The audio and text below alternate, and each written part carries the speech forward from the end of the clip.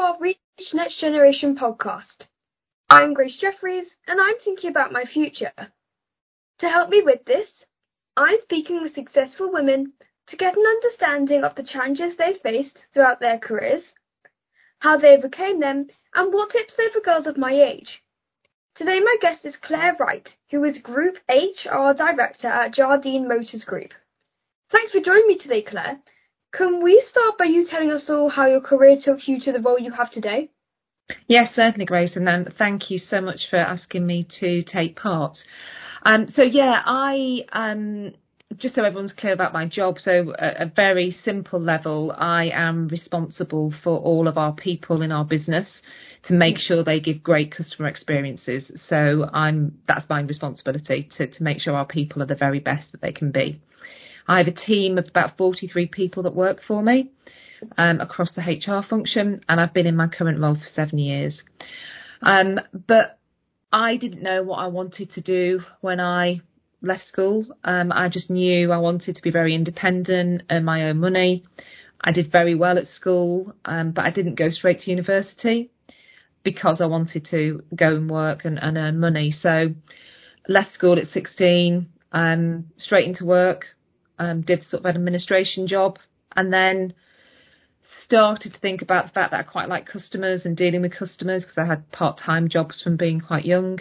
Yeah. And then really was fortunate to work in a motor group whose owner was very supportive of me, and he helped put me through all of my qualifications. So I did sort of 3 years of study at night school at university to get my postgrad in HR.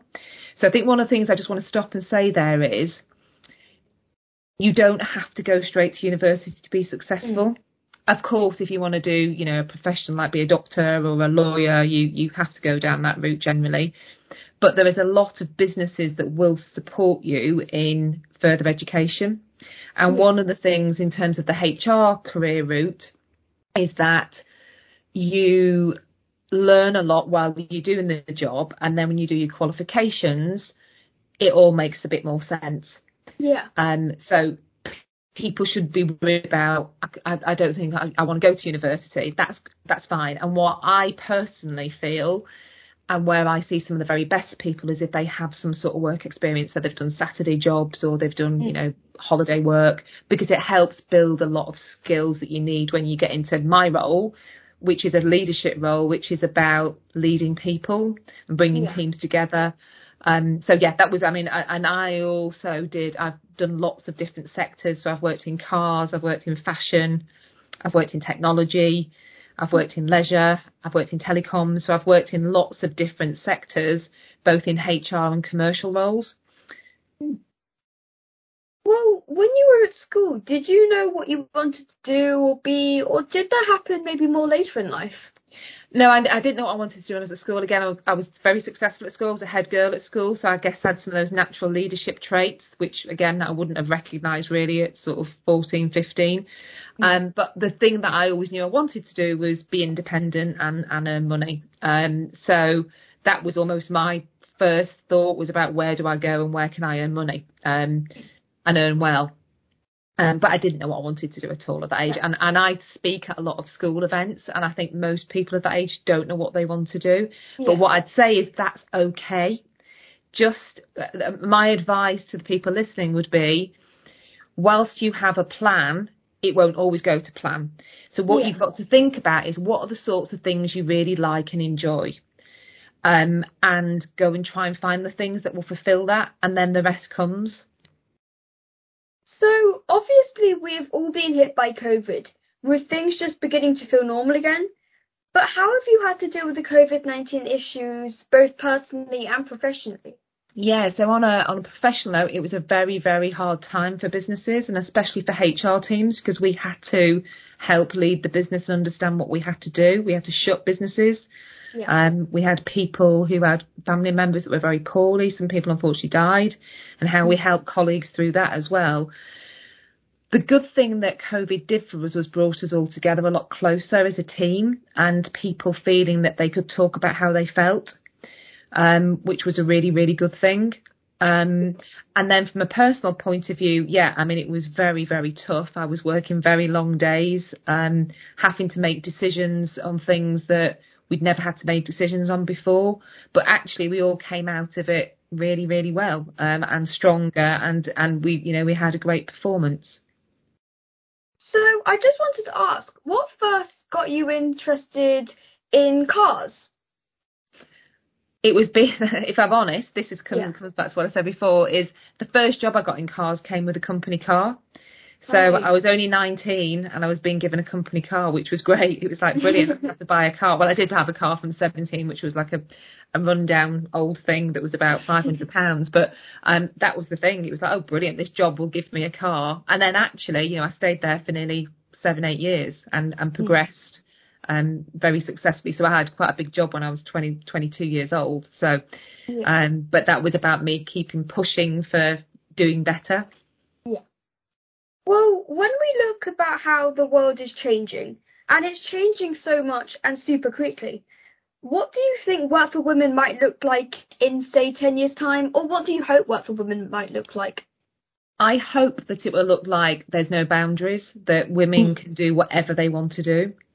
I believe we are heading that way, and I think thankfully over the last 5 years all businesses have made a lot more progress, but I just hope that continues to accelerate and that young females feel that they can do whatever they want to do without any boundaries. Yeah. So throughout your career, have you had any mentors, or have there been anyone that you particularly admire? Yeah, I've been really lucky again in my career. I've had quite a few mentors and really good role models. So my first boss in the first car business I joined, he was very supportive of me and he really helped me be who I am today, and that being very commercial, he was very tough with me. But I actually learned a lot from him. And then over the years, I've had some really great female mentors, senior people that have helped me. So if you can having mentors and having those, well, we call them real models, so people that you can really relate to, really does help. But yeah, I bet there's lots of people in my career that have really helped me. So there's a lot of talk about pay equality generally, but how well do you think women are catching up with men's salaries and getting those top jobs, especially in the auto sector? Yeah, so we've still got a long way to go. We've just published our recent gender pay gap report that we have to do for the government, and we've made loads of really good progress. Yeah. One of the things that we continue to work on is that how do we attract females to the industry? And we are definitely seeing more of that because the world is changing, and, technology around cars, you don't have to get your hands dirty to fix a car because it's all now software related and very techy. So, but our challenge is how we get more females interested in joining this industry, which we continue to work really hard on. So what advice would you give to women or girls who are wanting to have a career, especially in the auto sector, though? I would say, again, don't let your perceptions get in the way. Come and find out. Go and talk to people in automotive. Have a look on all the different websites that share. Ours, for example, has some great female examples of how people have got on. But go and ask questions. Go and be curious. Go and find out. Because again, it is a very exciting industry with lots of change that actually females do incredibly well in. Of course. So I know that you recently won an award, but how did you feel when you won the Inspiring Automotive Women Awards in 2021? Really proud. We put a lot of effort. I put a lot of effort in terms of trying to change the agenda and giving females confidence and attracting females to the industry. So when you're recognised for that, it makes you feel super proud because all the hard work gets paid off through that recognition. So you mentioned earlier that you've had quite a broad career. You've worked in different industries such as, automotives and tech and fashion. What inspired you to carry on with the automotive industry, though? It was really by chance, if I'm honest, Grace. I got approached about this job as I was finishing another job, and I'd not thought about coming back into automotive, but actually 7 years to the day, I'm still here because I love it. There's still so much to do. There's a great energy. There's lots of good change in the industry. And that's the thing I love about it, that it's not it is ever changing. Now, especially over the lockdown period, you mentioned that you were quite busy and you had lots of important decisions to do. But did you have any hobbies or little things that you like to do outside of work that still help you to relax now? Definitely. So one of the big things that was good for me, unfortunately I'm a little bit of a workaholic, is that we at the time I only had one dog, but we've now got two. Ooh. And my husband and I also was working from home. So every morning at 5 a.m. we would go for a 2-hour walk with the dogs.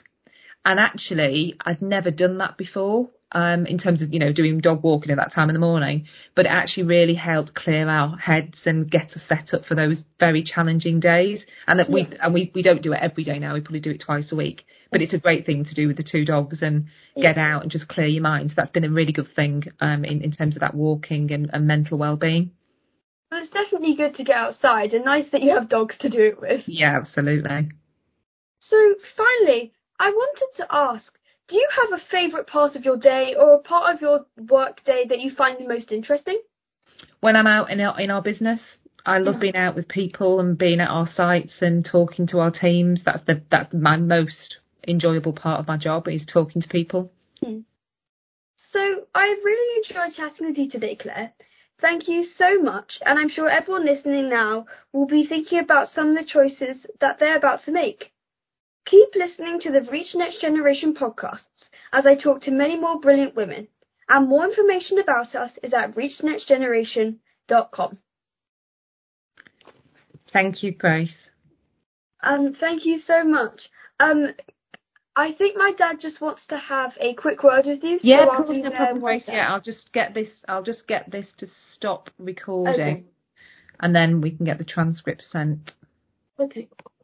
And thank you to Levi Strauss, Ideal Standard, Sage PLC and Haynes Watts for their fantastic support.